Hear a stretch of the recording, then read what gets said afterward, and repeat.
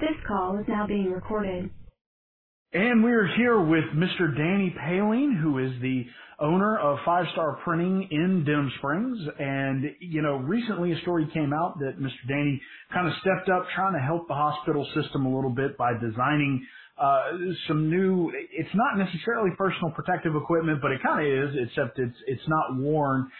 It's used in several processes that are really necessary for COVID-19 and fighting the coronavirus. Good afternoon, Danny, and welcome to the show. We appreciate you joining us. And, tell us a little bit about, tell us hello first, and then tell us a little bit about how you got this idea.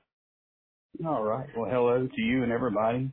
Live from my office. I'm also practicing the stay at home as best as possible, although we are, providing some of the essential services to the hospital as well. We print, for a lot of medical facilities, including the item we're talking about today.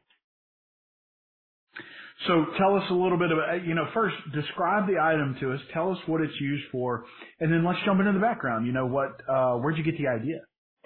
Well, to start, what the item is, it's a protective shield, which is basically a barrier for when patients need to be intubated. And it's not just COVID patients, but any patient that needs to be intubated. It gives them basically a clear acrylic shield to put over the patient with armholes to create a barrier from droplets that inevitably happen when you're trying to insert a tube into someone's mouth. Coughing, spitting, things like that. It helps take some of that droplet, level out of the air before it gets to the caregiver. They're shielded up already, but this added one extra barrier that they wanted, to give their staff as much protection as possible. The idea, and as far as the idea, it was brought to us. There was a anesthesiologist, I think, that was out of the country who had suggested this, and they brought it to me from the hospital and said, Danny, can you build this? Can you adapt this to something we can use? I had the material and the equipment, and we started and we went to work creating samples to give them a chance to look at it and see how it would work in their applications. So, first and foremost, your relationship with the hospital, you are a nurse. You are a licensed nurse. So you have some background in the healthcare industry, and your wife still works for Ochsner, correct? Yes, she is. She's in leadership at Ochsner Baton Rouge at the main campus, and I'm a registered nurse. I haven't practiced in several years. Matter of fact, since the flood, since we kind of had to take the business and keep it going, it kind of took all my time. But yes, I am a registered nurse. And so you kind of had some background in this. Would you say that might be one of the reasons why they approached you? Is you kind of melded experience and opportunity here because as a printer, you also print things that are larger than just paperwork. You use a lot of machinery in your operation. Yes, and honestly, from what I've seen, they didn't approach me so much because of my nursing background, but basically because of my equipment background, and basically they just seen if we could do it. It was kind of a shot in the dark, and we kind of picked it up and ran with it.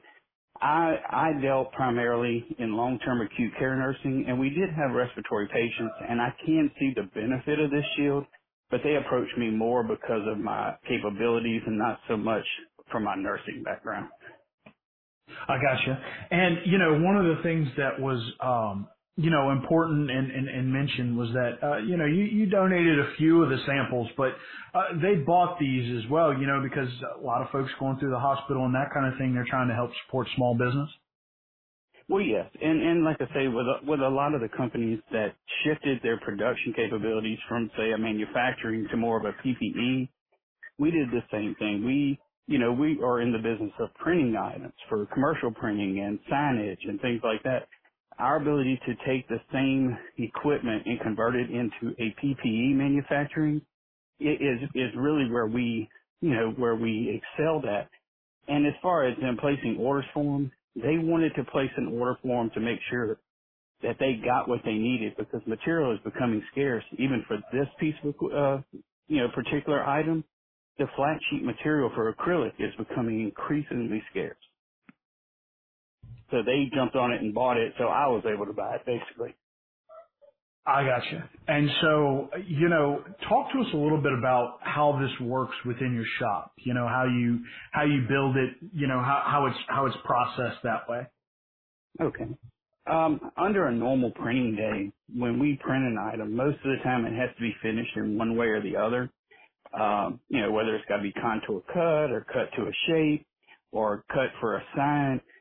We have a flatbed cutting table with multiple tools on it that allows us to cut many different substrates, sign material, of course, acrylic, metal, and that particular table cuts acrylic very well and very detailed. It allowed us to match exactly what the hospital wanted as far as the size for the handholds and the height and the distance from the patient. And that particular cutting table made the difference between us being able to do it and having to tell them no. Well, and again, the opportunity being there. And one of the things that the governor did say, and a lot of healthcare professionals are saying, is that every extra piece of personal protective equipment helps. So, here you are being able to assist these healthcare workers as they're having to do some of these things that are not only unpleasant, but kind of dangerous on the front lines. Well, yes, and I did call in just to see if they were actually using these items, and the emergency departments are actually using them for, to intubate patients when they come in. Intubation in and of itself, and I'm not a doctor, but it's not a sterile situation. It's more of a clean environment, just basically because of the type of procedure it is. So anything you can do to keep droplets from hitting the staff members that are doing it, it's going to give your staff a much better chance of fighting this virus. Right, because, those folks are around it, are near it every day as they go into work. And, it's just, it's a difficult situation for them. So I know that they appreciate, and I know the community of Livingston Parish appreciates you stepping up, finding a way to help as best you can. Hey, and like I said, and there was some social media that was put out about it, and I appreciate all that. But more than anything, I want people to know that this was done in Livingston Parish, along with some of the other companies in Livingston Parish that stepped up to help out the healthcare workers, because that's the most important part of it.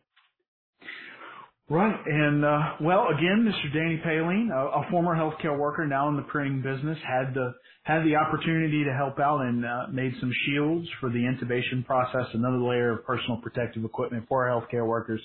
Mr. Paline, thanks for joining us today. We do appreciate it. Hey, man, thanks for the chance to talk to you. And, again, my name is McHugh David, publisher and editor of the news. Appreciate you guys joining us for this one, where we were checking in with the local folks who are stepping up and helping out during COVID-19. Please check us out, www.livingstonparishnews.com/coronavirus. All the information there is free. Thanks again for joining us.